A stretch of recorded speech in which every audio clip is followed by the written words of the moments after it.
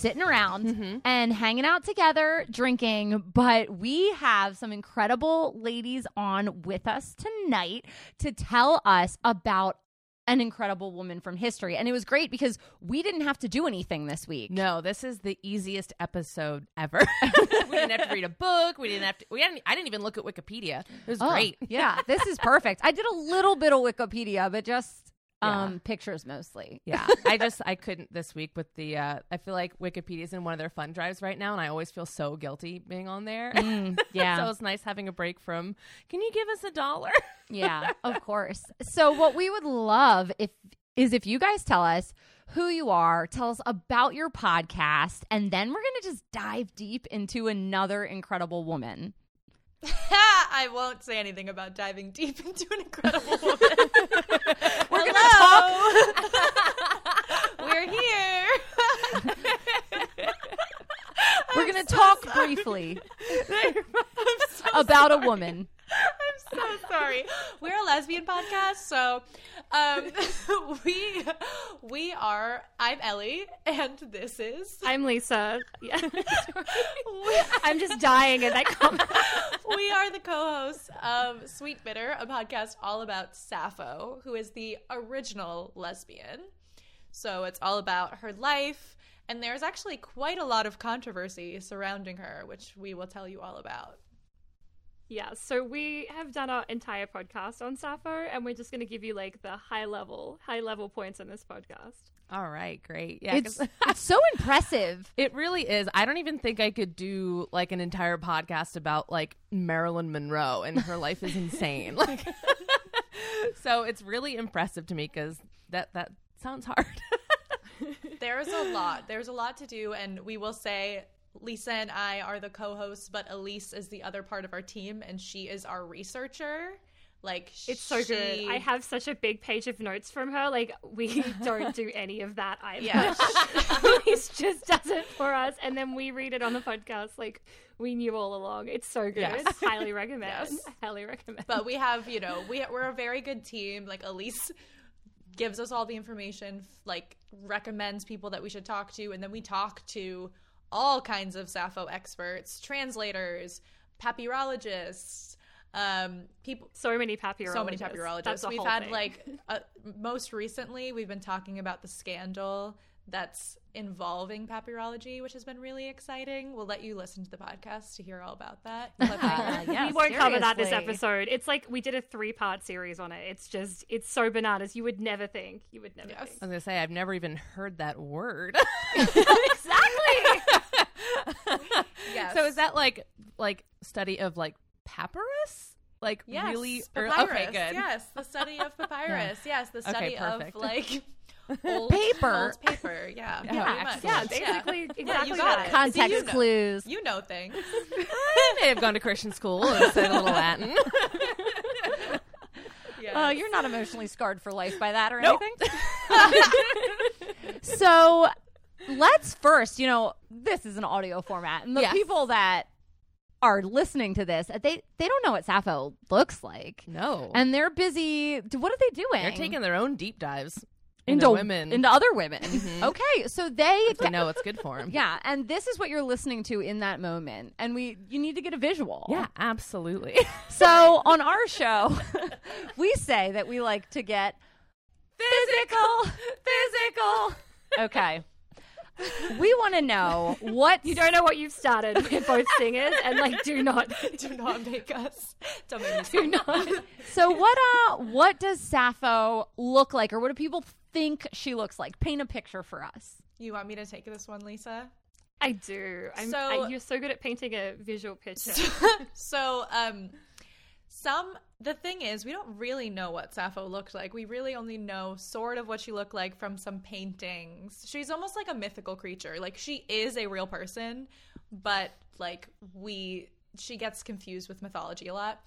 But she was Greek, so she's from she's from the Isle of Lesbos, and so she would be seen in a toga with a lyre. She loved to play the lyre. It's like a small harp, yes. Yeah. And surrounded by women pretty constantly. And that's what she looked like. Yeah, I think that different people say she looked different. She definitely had darker features, because Greek, I guess, but we don't really know. That's interesting. Like, the one I always think of her is the picture where she's got like the pen up to her mouth and like holding that book. I think a lot of people are like, that's Sappho. But then other people, I think, have used that picture for a different poet. Yeah, I feel like we used it for a different poet. We might have. I mean, it is supposed to be Sappho, but like we said, we like don't really know exactly what she looked like because she lived so long ago. Oh, okay. But we can probably assume she was surrounded by women all the time. I think that's the most important feature to remember. Very cool. So y'all have created a drink for us this evening. Can you tell us what we are drinking in honor of Sappho? Yes. So I created a Sappho drink. It's kind of hard. She's such a complex person, so it's such a complex beverage. But there's kind of two pictures of Sappho. So there's like the school mistress, who is like the very sanitized version of Sappho, and then there's the kind of like whore Sappho, as we like to call it. And so this drink can be taken in two ways. So you can have it with gin, and it's like the sanitized Sappho, and you can have it with rum, and it's the whore, which is what I've gone with, obviously. And so it's the base spirit with passion fruit and elderflower and some Aperol, and so it's got these really interesting and different flavors, and it's kind of tangy and it's kind of sweet and bitter, which is sort of what we're going for. So that's a drink. Right. Cheers. Well, cheers.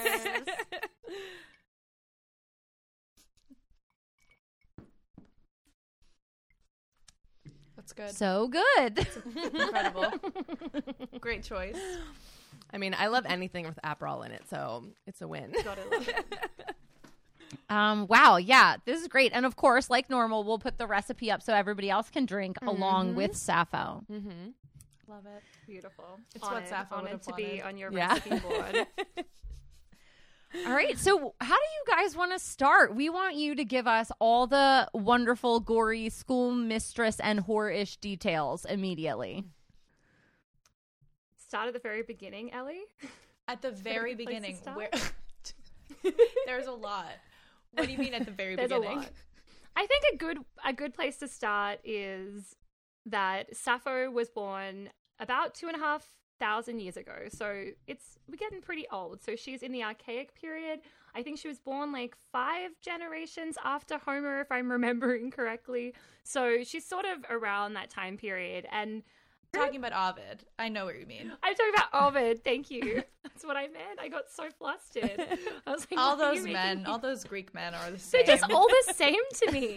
Sounds right. Yeah. Yeah. So Ovid, so Homer is obviously known as a poet, and Ovid called Sappho the poetess. So she was like such a big prolific figure, but yet we've kind of heard of Homer, we've heard of Ovid, we haven't heard of Sappho, and it's just It's not a tragedy. okay.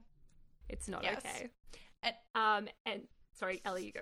well, so we said before she's from the Isle of Lesbos, and people literally think that that's not a real place. Like if you say like I live on the Isle of Lesbos, they like would obviously think you're like, oh, I'm a lesbian, right? And Right. actually, people from the Isle of Lesbos are called lesbians, but not in the way that we think of it. Yeah. Obviously. So Fun side fact, they tried to sue about it, but I don't all know of who they were lesbians? suing. yeah, the Yeah, Isle pretty of much. Oh my Lesbos sued lesbians. Oh, wow. Yes. For taking them. Well, For taking we their name. did. I mean, We where did- do you start? Like Rosie O'Donnell and let's just like work your way down. Yeah. I don't know The top. who's in charge of that. Rosie is I'm the just- president. I'm thinking of that I'm thinking of that episode of Sex and the City when like Charlotte makes her lesbian friends and then she goes to this thing and like they're like, are you actually a lesbian? Because like you need to get the fuck out if you're not. Yeah, that's how the Yeah, lesbians. you know, Sex and the City. Yeah, it's classically great in its representation of Yeah. homosexuality. Oh, yeah, right. And it's funny because we did an episode on Wonder Woman, and a lot of the earlier comics were set like in the Isle of Lesbos. So Yes. it's very cool that like Her that. there's- catchphrase is "Suffering Sappho." Oh, Ah, I love that. there we go. Because I also Wonder wonder Woman, bisexual icon. Yes. Yeah. True. I also wonder if that's maybe one of the reasons people think it's not real is because it's associated with Wonder Woman. I don't know. That's probably Probability. true. Well, that's sort of the interesting thing about Sappho. Like I said before, like she's a real person. She lived. She wrote poetry. She was one of the best poets of all time. People would cover her and also in her time, her poems were performed as songs. And so basically, like you'd be at a party, and someone would be like, "Oh, can you just play a Sappho?" And someone would know it. It's like literally like a Taylor Swift or a Lady Gaga. Like she was the most popular singer, songwriter of her time, to the point where like that's why we still have some of her work. Because like she was the first female poet in the Western tradition. Mm-hmm. And her work has been continuously passed down, found on papyrus, like we were talking about earlier. And found in fragments. And that's a big thing that people talk about with Sappho, is that her poetry is fragmented. And what that means is, like, they find small chunks of Sappho in archaeological digs, in mummy cartonnage. So that's, like... controversial. Yes. On, like, if you, like, people would wrap mummies in just, like, tax receipts or school books, like, anything they could find. It's paper mache, basically. Yeah. And then so people can find parts of Sappho's poetry on mummies and stuff like that. I have a new death wish. I know. I want to be wrapped in Sappho. No, Taylor Swift lyrics. Taylor Swift lyrics specifically. Of course. Like in the way that you would like go and write down Taylor Swift lyrics on like a piece of paper and like, I don't know, go sing it in your backyard. I mean, Ellie and I would. You just put it on the back of a grocery list, and so this is the way that her work has continued. Like, it's none of it is from her hand. It's all just people just copying out her work over time. It's amazing. Yeah, I feel like that almost makes her like also like one of the first like celebrities. Exactly. Like I feel like that's what we do as celebrities. That's so cool. Yes, she truly was a celebrity. She truly was in her time. Like, and it is like. I think the reason we don't talk about her in history class, well, there was a few reasons, but like, one, she's a woman. Two, most of her poetry is about other women. So when you're like teaching high school literature, most people aren't like, oh, let's talk about a lesbian poet. Right. Even though like, if you read her poetry, it's truly like universal, even though like, she's writing about longing and eros, which is like the Greek word for desire. So it's the poetry is gorgeous, but we just don't talk about it because it's taboo. Of homophobia, and sexism. These are my favorite things. Yeah. But and in terms of the fragments, we really only have one full poem. So we have one full poem, which is fragment number 1, Ode to Aphrodite. Oh. Yeah. Do you have it, Lisa? Can we read it? Do you want me to read the whole? We'll just read some of it because I feel like you can't talk about Sappho without reading Sappho to really understand. I feel like I feel like Ode to Aphrodite is a 2-person game, or we could just do fragment 31 or fragment 16. Let's do another fragment. Because they're gayer. Do another fragment just to so you can see what I'm talking about. I'm also, this is as Ellie knows, one of my like biggest fears is reading poetry. It's something I started a poetry podcast. It's okay. One time we tried to recite Audre Lorde, and remember when we were trying to quote Audre Lorde, and we just sounded like idiots. Yeah, we were so bad at it. So with that in mind, here I go, sounding like an idiot. So this is the Carson translation. So there are a bunch of different translations, and that's a whole episode or 2 of the podcast. So but Carson's one of the more famous ones. So this is from the perspective of Sappho. She's looking at a woman that she desires who is talking to a man. And so it says, "He seems to me equal to gods, that man, whoever he is, who opposite you sits and listens close to your sweet speaking. And lovely laughing, oh, it puts the heart in my chest on wings. For when I look at you, even a moment, no speaking is left in me. No, tongue breaks and thin fire is racing under skin. And in eyes, no sight, and drumming fills ears, and cold sweat holds me, and shaking grips me, all greener than grass. I am dead, or almost, I seem to me. But all is to be dared, because even a person of poverty," and then it ends. That's the end of what we have. Well, So she's explaining the feeling of like Yeah, desire. jealousy of your love talking to a man. oh yeah. Well, and I feel like you can totally get that feeling. Like, I feel like everybody knows what it feels like to like be looking at this person and you're like, oh my gosh, like all I want to do is be with this person. And like, it literally makes you feel sick. Mm-hmm. And I feel like that's like one of the things she's describing, like just like these actual physical like responses to desire. It's really a very great. guttural feeling Yes. when it It happens. was written 2,500 years ago. And so there's something really beautiful about that, about like it's so present now. Like you can read it now and you're like, oh wow, I totally know that feeling. And she's so long ago. It's wild to me. Yeah. We've had a lot of people come on the show and just say like things of like Sappho taught us how to love, like teaches us how to express our feelings. Like she's one of the first poets to really express feelings in poetry. Like before her, it was a lot of Guns like and ships guns, and ships, war, horses, the Odyssey. war. Oh, okay. I got you. Yes, I never really thought about like poetry evolving like that. I always thought it was always very like rooted in like, I don't know, self-expression. So I forget that it was more of like an instrument of like storytelling Yeah, before. yeah, because like, what did Circe have? Like 2 lines in the Odyssey. Yeah. How long was her story? Yeah. And then she turned a man into a pig. Yeah. Yep. Yep.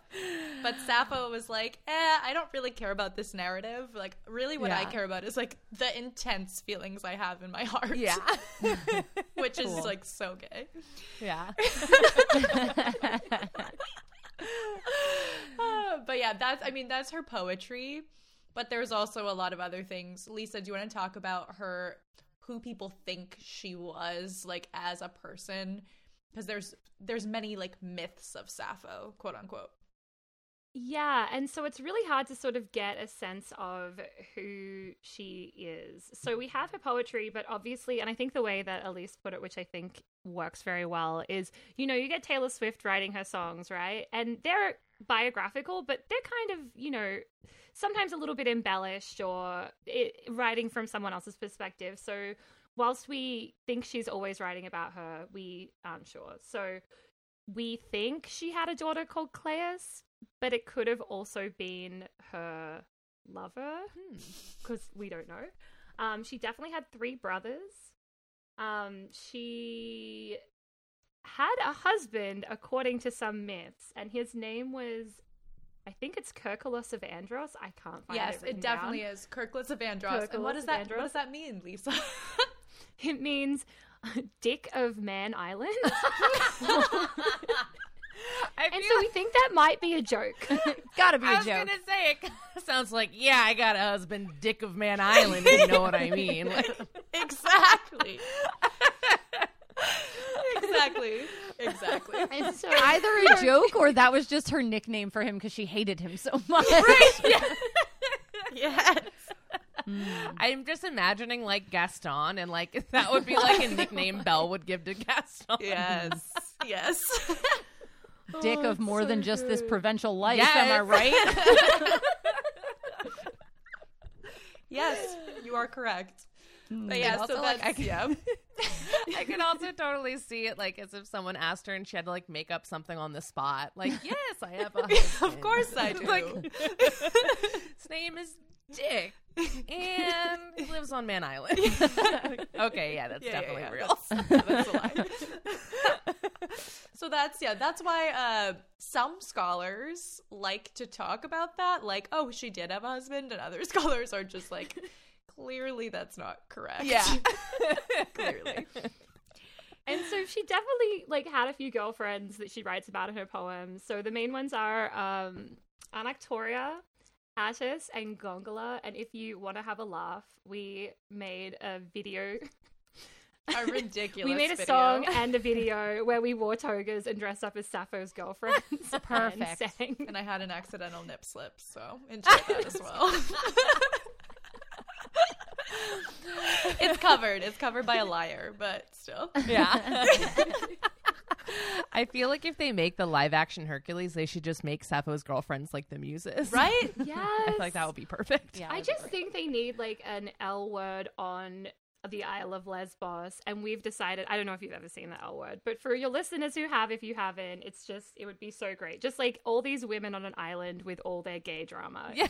Well, it's perfect. Sappho had 3 girlfriends, and I'm pretty sure they least. overlapped. Right. Yeah.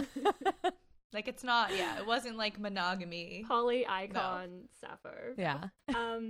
Yeah, and so this is sort of like, so her whole history has been erased over time. And so throughout different times, there has been times in history when men have said, she can't be a woman. Women can't write poetry.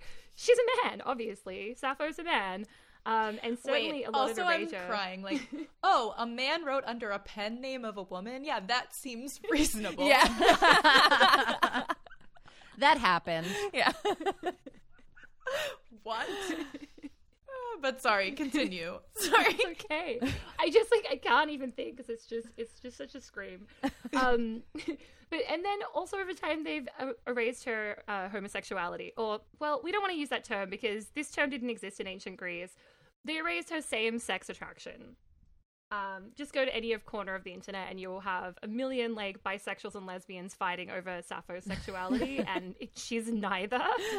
Those terms didn't exist. Lesbian was literally named for her, so she certainly did not identify as a lesbian, except that she was from Lesbos.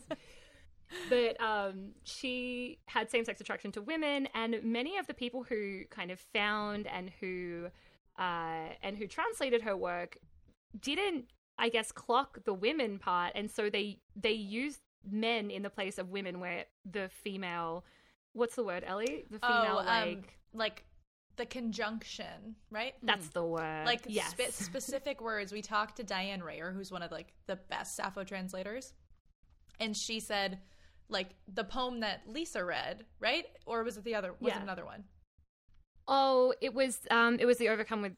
It says one. overcome with longing for a, and the word in Greek is like child, but like child meaning like teenager, like adolescent, right? So the word is adolescent, and it could either go male or female, like it's a gender neutral word, but later in it, the verb uses female.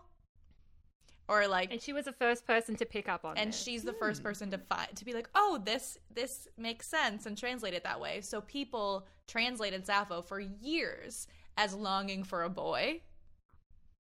And like Diane found this and was like, no, it definitely is longing for a girl.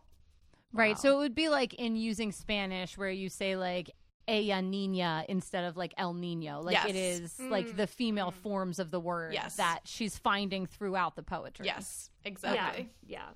And I think the other thing is, like, obviously her work was translated a lot by men, and in the before times. So what's the reason why Carson's book is so in the widely before used times? Is that what you said? In the before in the before time. The before times. That's what we call before COVID. Yeah, the before times. Before times.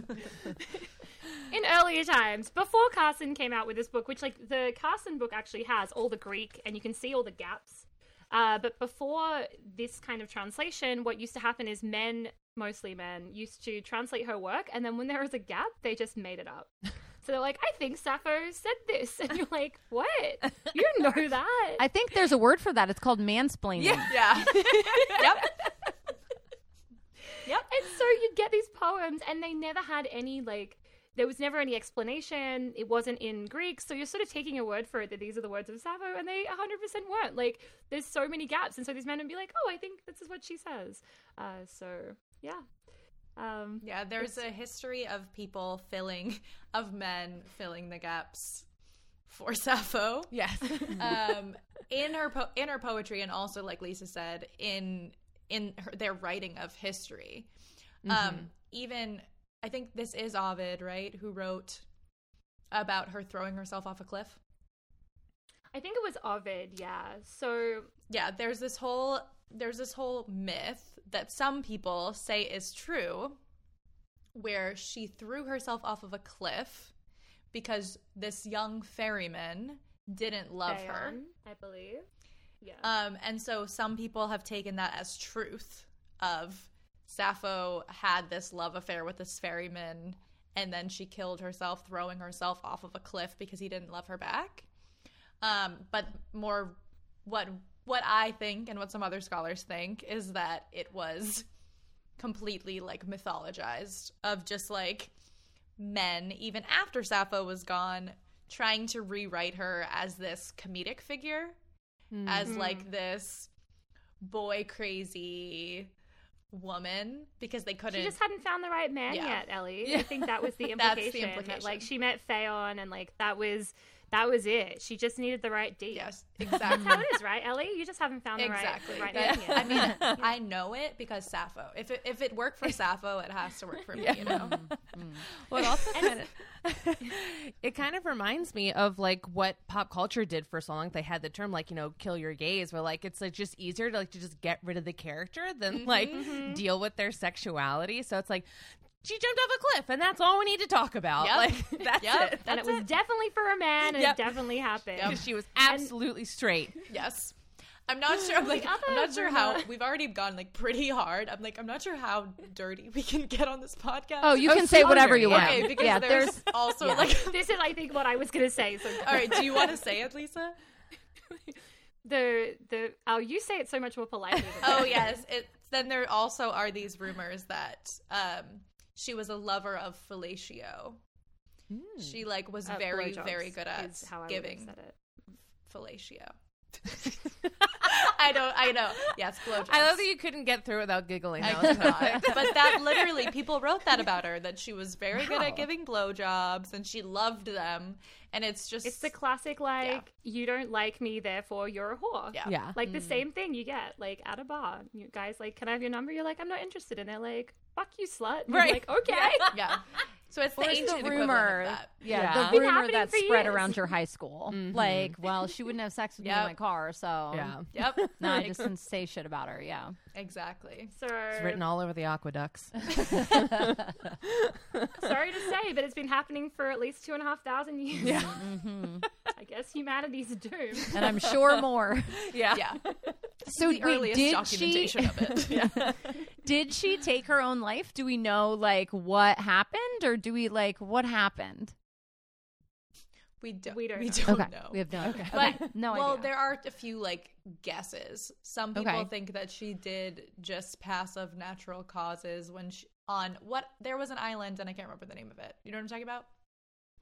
I think the only island I know of is the Cliff Island, and I honestly couldn't tell you the name of it. Malta, but, Cyprus, there's definitely Sicily. I don't know. Sicily an island? Just shout out I Greek don't know. names. It definitely, like, there is like a plaque, because one of our listeners wrote in and said that they lived on that island, and that's how they knew who Sappho was. Oh, that's there's so a plaque where she theoretically threw herself off the cliff for Phaon, Oh. and it's not on Lesbos; it's somewhere else. Okay. But we That's still neat. don't really know. She was exiled to Sicily, so you're not wrong. But we don't know what happened to her really after that. So Do we know why she got exiled, or were they just like done with It's it? just political reasons. Okay. She was sorry, I had a piece of passion fruit at the bottom of my drink. So much was it bigger than good? before. Was it successful? Are you happy with the passion fruit?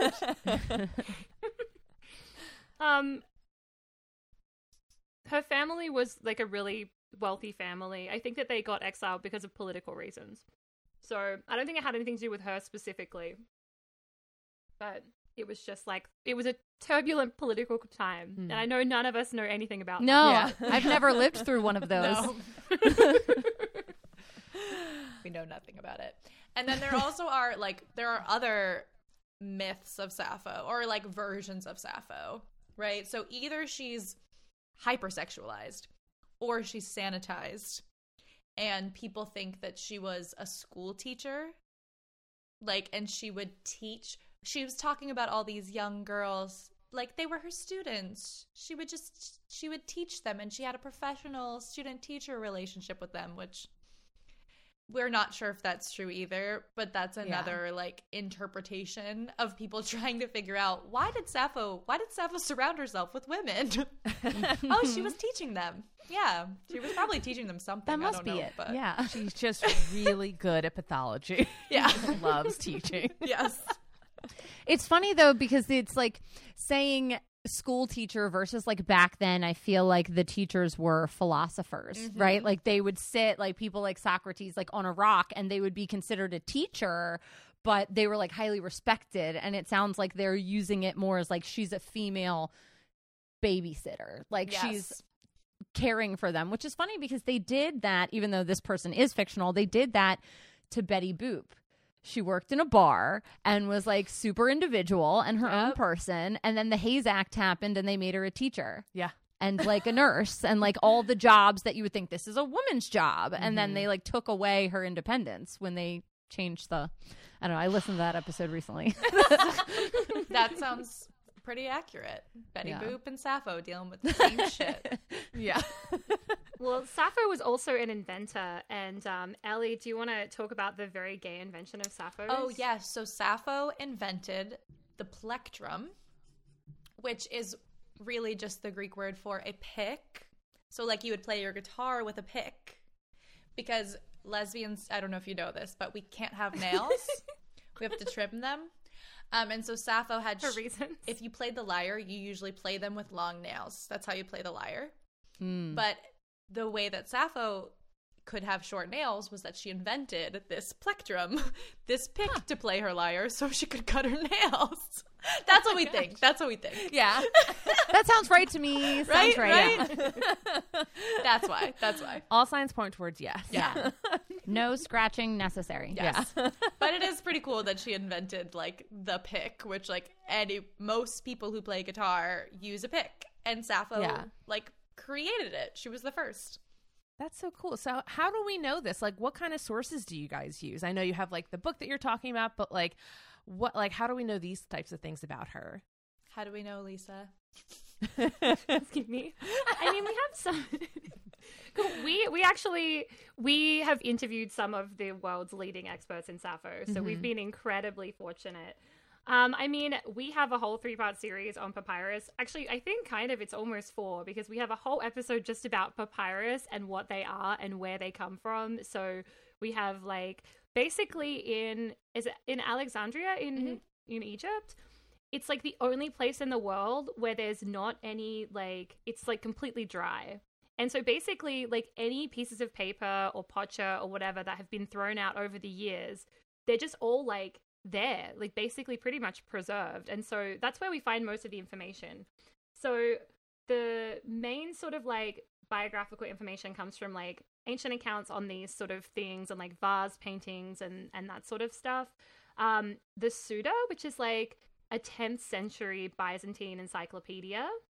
And so that's actually really interesting because they have sort of like one page with like her biographical information, and then they have one page that's intentionally left completely blank, which sort of represents the kind of gaps we have because most of her poetry was destroyed. And then the poetry itself. So like, I mean, we have information about the historical context she lived in, but a lot of the information we have about her is from her poems. And the poems of other people, like the poem of Ovid, like the poems of other people talking about her. Yeah. Now, do these experts get really excited that all you want to talk about is Sappho? Because, like, I'm sure it's something that a lot of people study, but it's kind of a niche thing. Like, the papyrology people are like our biggest fans. Like, truthfully, it's so cute because they all tweet about us. That's so great. And we love them so much. They are really because awesome. They're so passionate too. Like it is super niche, right? But it's very cool to see these people talk about it because like nobody wants to talk to them about it, which first of all, we should. But like nobody reaches out to them because we're not taught about Sappho like as a systemically. But they get so excited because they've dedicated their whole lives to this, and like they dedicate their whole lives because she's pretty freaking cool. And then like someone wants to talk to them, like they're very happy. Like Diane Rayer, who we are obsessed with, she literally said in one of our interviews, she's like, translating Sappho is the most important thing in my life. And she was like, it's my life's work, my life's calling. Oh, and I have a son. And we were like, oh my God. Like, she loves Sappho so That's much. great. She was like, oh, my son too, I guess. Like, yeah. I don't even think that she's the only speaker who has said that, actually. I think someone else has said that. It just cracks me up. But, I mean, Sappho is... the coolest thing about Sappho, and I know obviously like I feel like we're giving some information, but we don't have a lot. And so like those small pieces that we do have, it's just so fun to like dig into them and be like, well, okay, well, why don't we have them? Or like what can we sort of piece together? It's just like the gaps in her history, in her poetry are honestly some of the most like interesting things. Yeah. Well, because we just had an experience with that. We covered Lagatha, the Viking warrior person, woman who's like awesome. It's coming out Thursday. Nice.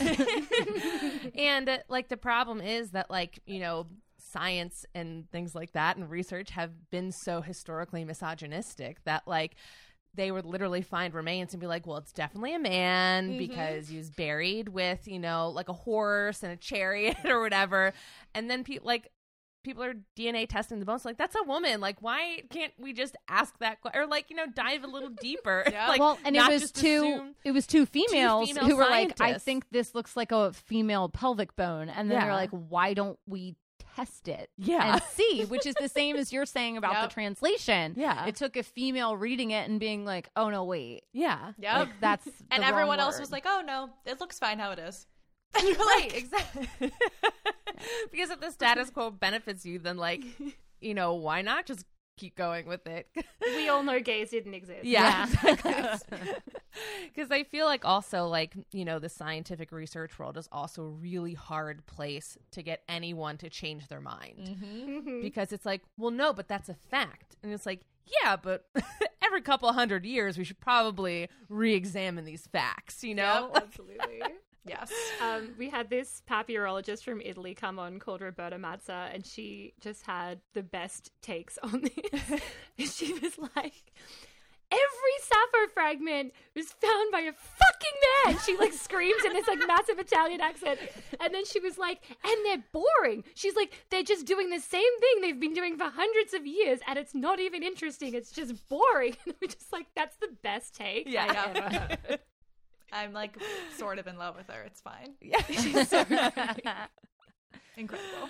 Well, she discovered this whole like papyrology scandal because she was bored because she was staying with her mum during COVID in Italy. I know. I mean, it's like, I'm gonna go be an eBay detective. Like, what? should we tell them about the scandal even like a little bit? We'll tell you a little bit about this. Yeah, please I feel like we need to say something. I know that Definitely we just tease couldn't- it so people come to you. Yes, exactly. Please, because it's so It's like wild. we were going to do one episode on it, and we are now done 3 episodes on it. It is just so complicated and wild. So we can give you broad brush, but like not too much info. Do you want to go? Oh, you want Ellie? me to broad brush it? All right, I'll broad brush it. Oh, do you want me to broad brush it? No, this is a new thing that we're all broad brushing here. Yes, I can give a little snippet.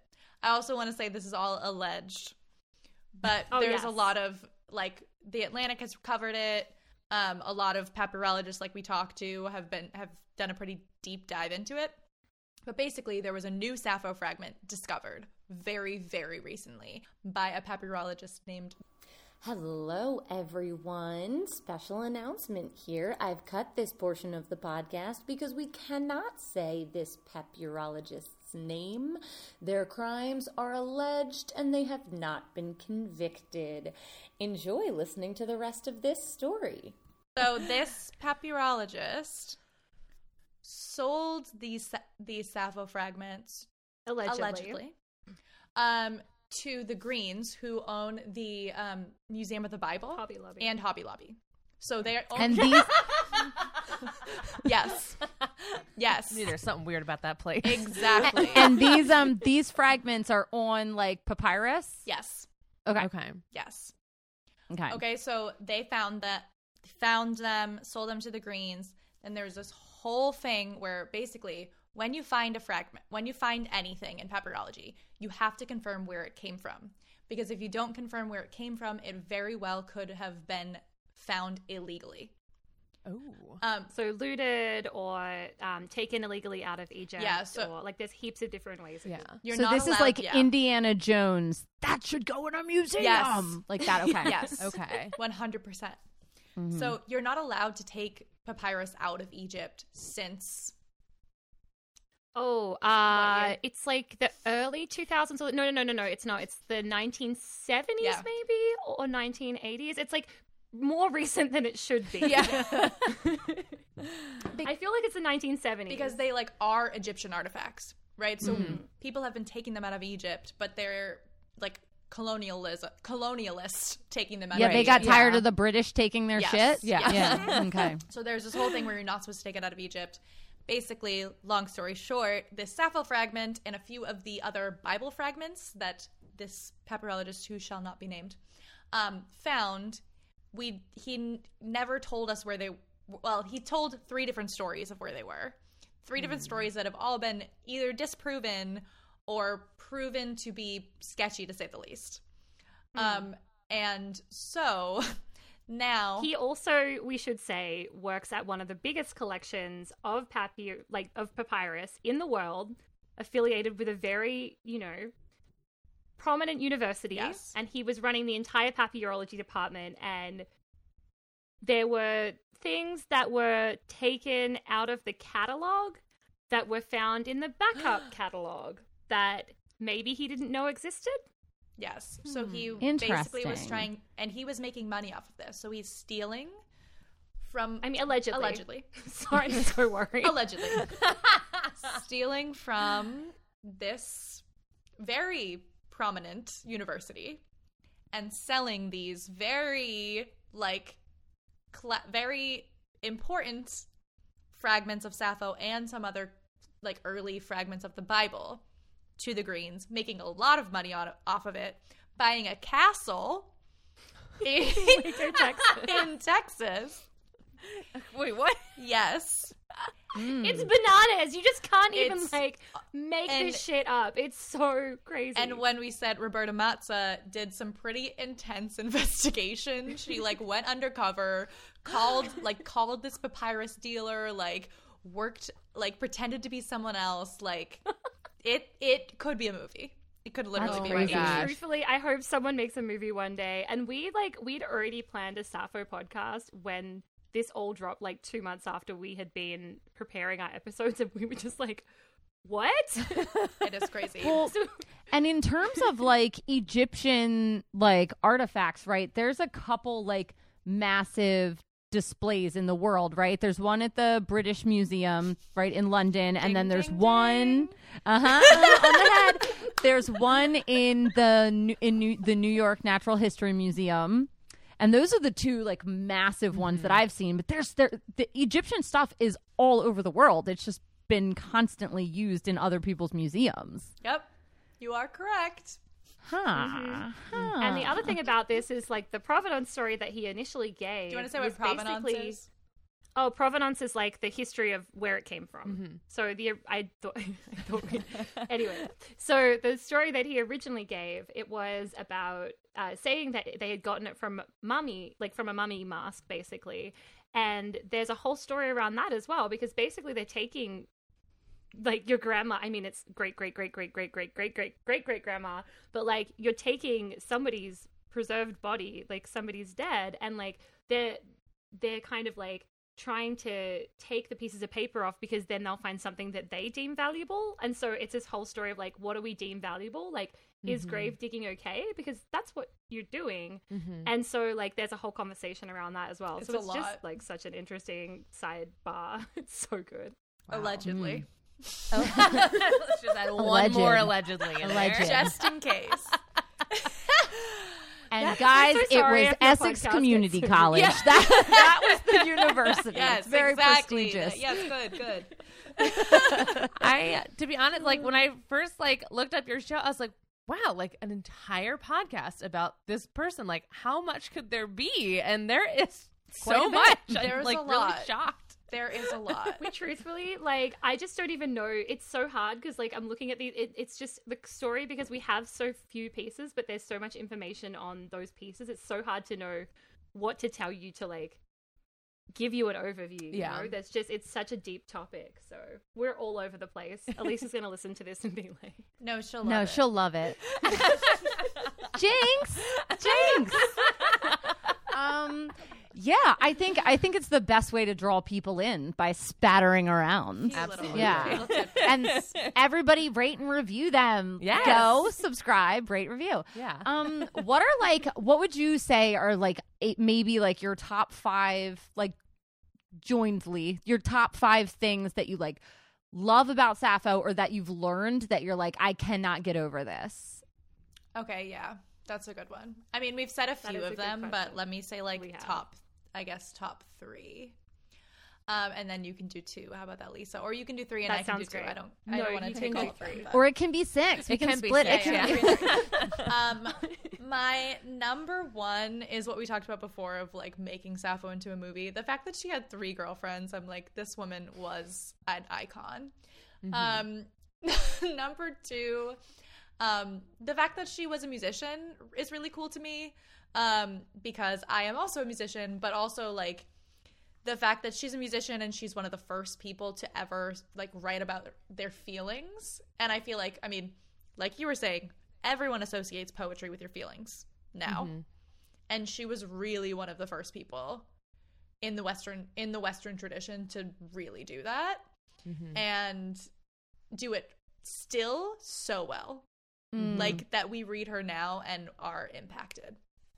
And 3, I think also just like learning more about her poetry, because I hadn't really read a lot before we did the podcast, and every week we read a new poem, and I am always floored by, I mean, obviously she's an amazing poet, that's why people talk about her, but when you hear her poetry, it just really hits you, and it that surprised me, I guess, in a way, but also I just think it's really cool.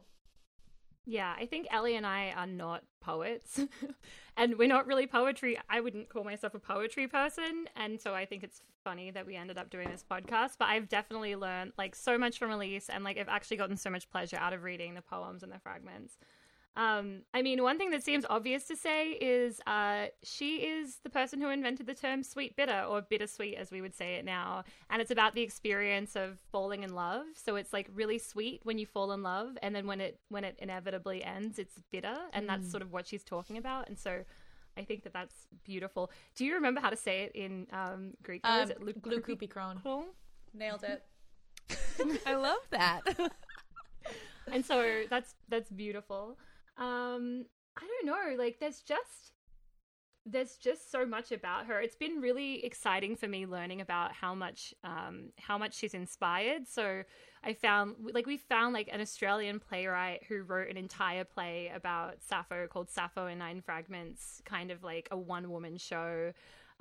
We met like this gay Latin star who did this whole Icons play, and like Sappho was one of the characters in that, and he's like done a dramatic reading for us. Yeah, and he plays Sappho in drag. He plays Sappho in drag. It's so good. And then like, you know, even just as like, you know, there's older people who live, you know, somewhere in America, I'm not sure where, and they spend their time, like their hobby is like translating Sappho's poetry themselves with music and writing like kind of folk songs to her music and performing them. And that's just what she inspires in people, and like the fact that we've interviewed so many people who have been so inspired by her and who dedicate their life in different ways to honoring her memory. I just think it's so special and amazing.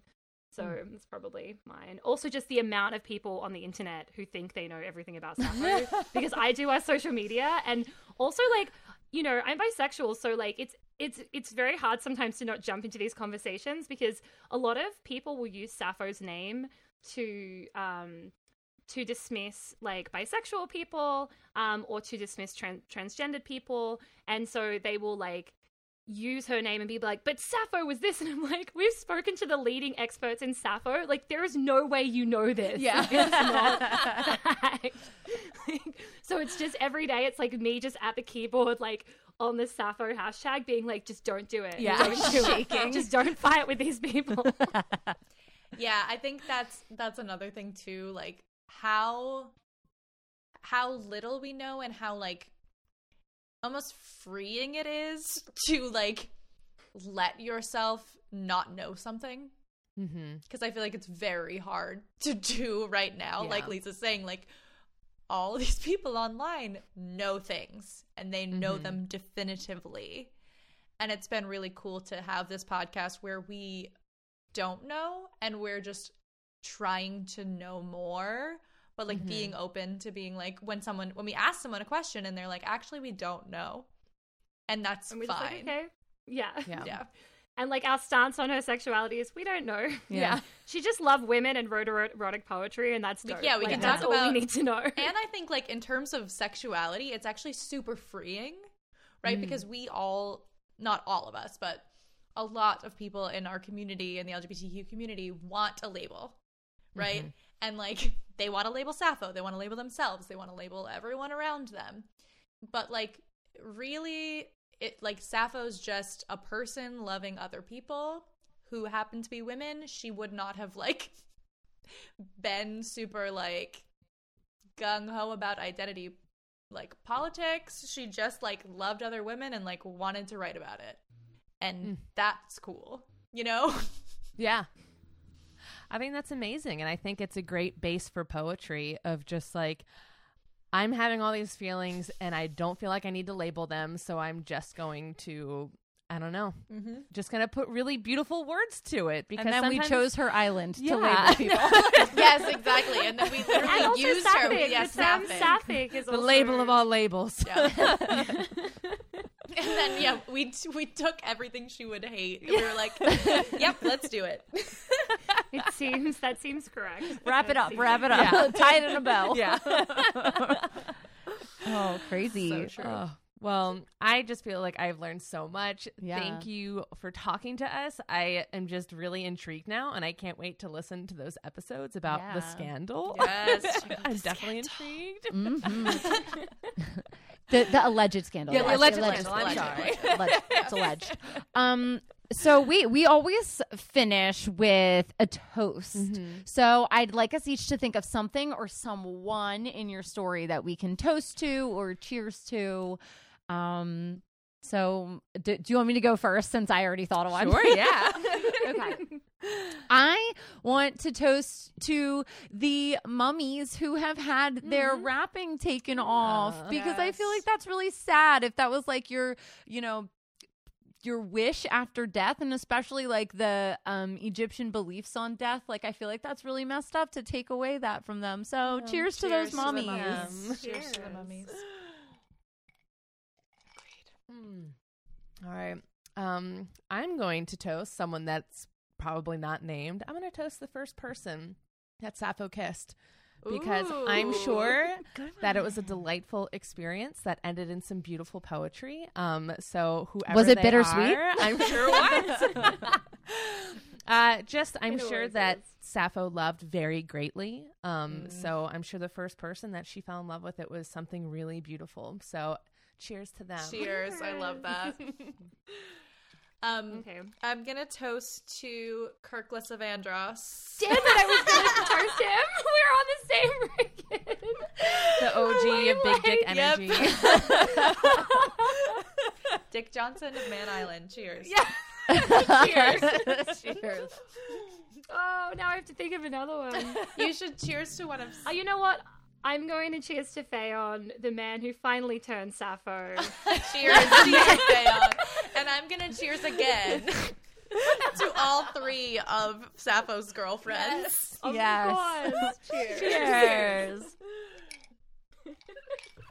Oh, well, this has been lovely. Why don't So you much tell everybody who's listening again where they can find you on all your socials, on, web pages, on Apple Podcasts, wherever they can find you. You can find us at Sweetbitter Pod anywhere on socials. And you can, if you just look up Sweetbitter, a Sappho podcast, you will find us on all podcasting apps.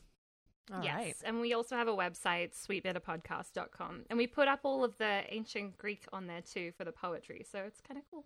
It's also just a beautiful website. I just want to It is. applaud whoever you. designed it, because it's really beautiful. Yeah, I designed ours and it's shit. No, it's great. I did, however, and I'll send you this picture. Every year for Women's History Month, I do pictures of my daughter, like, side by side with famous women, like, every day. And, like, 2 years ago, Eliza was Sappho. So I'll have to send you that picture. Oh, my God. Yeah. Are we allowed to share it? Yeah. That's precious. Oh, amazing. Yeah, Love that. it's adorable. Yeah. But I do also like Sappho more than my kids. So just throw that in. Yeah.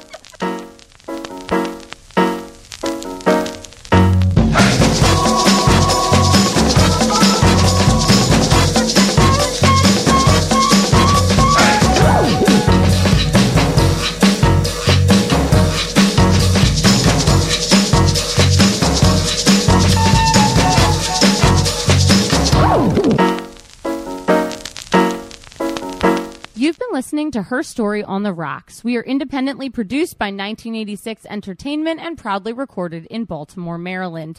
If there's a woman in history you would like us to cover, you can email us at herstoryontheRocks@gmail.com. You can also message us on Twitter or Instagram. We post all of our cocktail recipes on Tuesdays so that you can go get all the supplies you need and drink along with us. See you next week. Bye.